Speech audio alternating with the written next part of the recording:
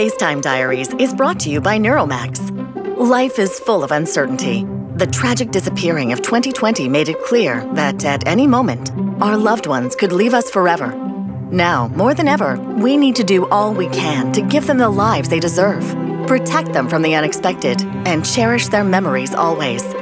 Neuromax is the only neural enhancement chip on the market approved by the FDA. Neuromax is safe, proven effective, and setting a new standard for human performance. Financing options now available. Join the millions of others worldwide who have upgraded their minds and are ready for the future. Neuromax. Don't just survive, thrive.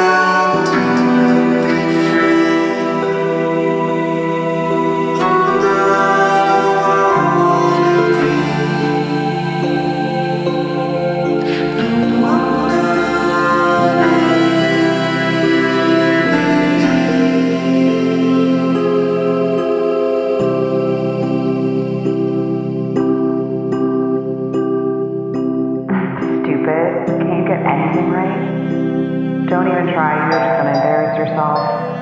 Oh, shocker, you forgot again? Such a moron. What makes you think you deserve this? Fucked up again, just a silly, stupid fuck up.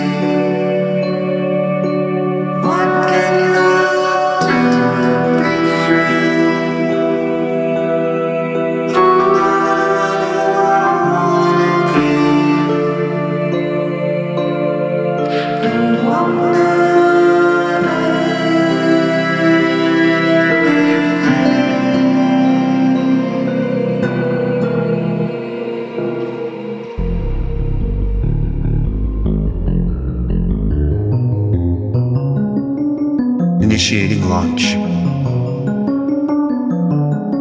100%. Detecting decrease in serotonin. Recalibrating risk quotient. Cross-referencing sensory data to memory. Sending fight or flight response to relevant hormonal centers. Save cache and perceptual matrix. Save. 35% increase in recognized visual data. 50% improvement in speed risk quotient. Cross-referencing instantiating generative model process, saved in perceptual model, sending to discriminate model for verification, tuning, save. Receiving visual data. Receiving visual data. Save. Receiving visual Analysis data. complete. Analysis complete. Save. Save. Analysis complete. Tuning parameters. Tuning parameters. Save. Save. Upgrading. Save. Creating observer entity. Creating observer entity. I want to thank you for listening to this latest thing. I'm not sure what to call it, but I wanted to get this to you because I feel you'd understand. See, everything around me is a booby trap. Invisible minds in the kitchen, in the bedroom. By the door, her jacket still hangs. In the bathroom, her toothbrush. Tied to each, a memory. Fragments of her voice, her touch, a moment. An old coffee mug triggered this one today. We were in Philly, near the end. I guess now that I think of it, near the end of a lot. We were upstairs in my parents' old bedroom. In the late afternoon light, dust danced above a naked bed. It smelled like medicine.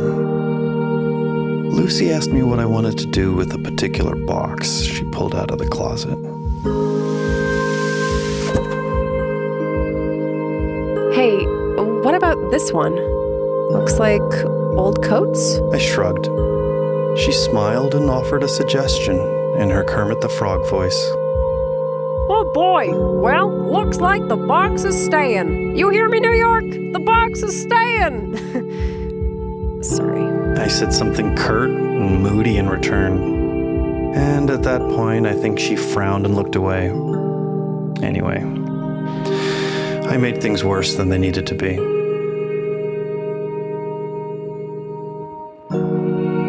Later, on the car ride back, she asked me if I was still going through with the procedure. I said, yeah, it's what my dad wanted. She suggested I wait a little while since the technology was so new. Then I started rambling about my dad. She cut me off, told me I was wallowing, and asked to change the subject. Wallowing.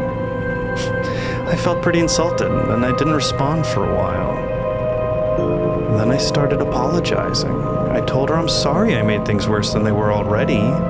I just needed to vent sometimes. She didn't respond. But something changed on that car ride. I'm pretty sure that was the moment she stopped being there. Maybe her patience ran out.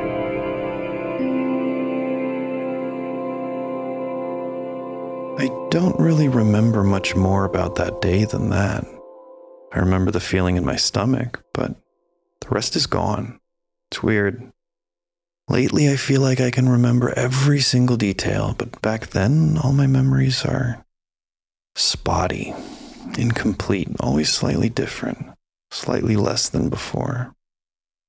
Just fragments.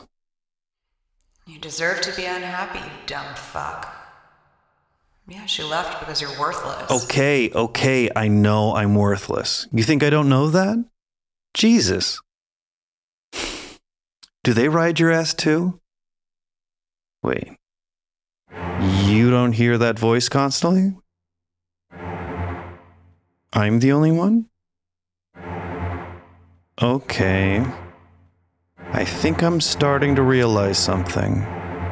Let me explain. Just yesterday, when I was waiting to cross Flatbush Avenue, I started to cross, and no matter how hard I screamed to look out, trying everything I could to turn my head to the oncoming bus, it was only by the narrowest of margins that I managed to move out of the way in time. 0.83 seconds to be exact. That voice, whoever that is, must be in charge. Moping around the house, numbing me with alcohol and television, routinely logging into work late. How can a rational person choose to hit the snooze button 4 or 5 times every morning and never think to simply adjust their alarm a little later, or how someone can go days between bathing themselves. Yet they're in charge. They get to decide what I say, where I go, who I see. You don't care about anyone but yourself, do you? Ugh, I need a drink. And so mean to me. If they hate me so much, why am I here?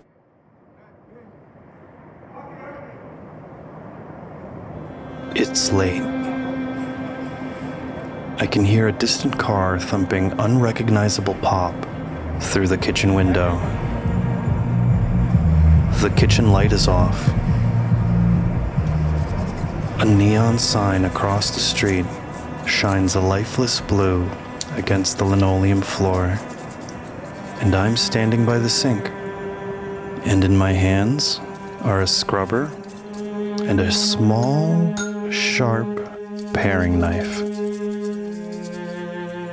I watch my hand place the scrubber in the sink,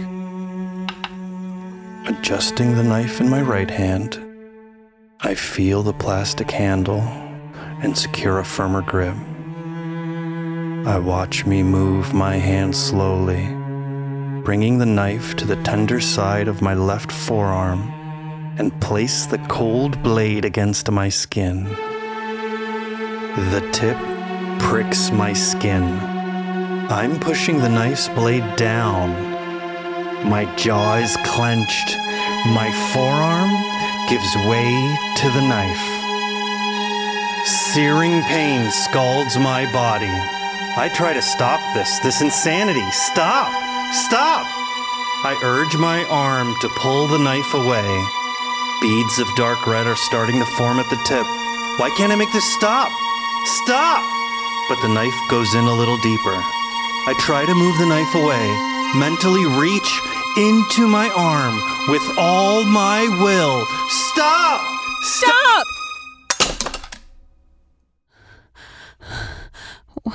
What the fuck?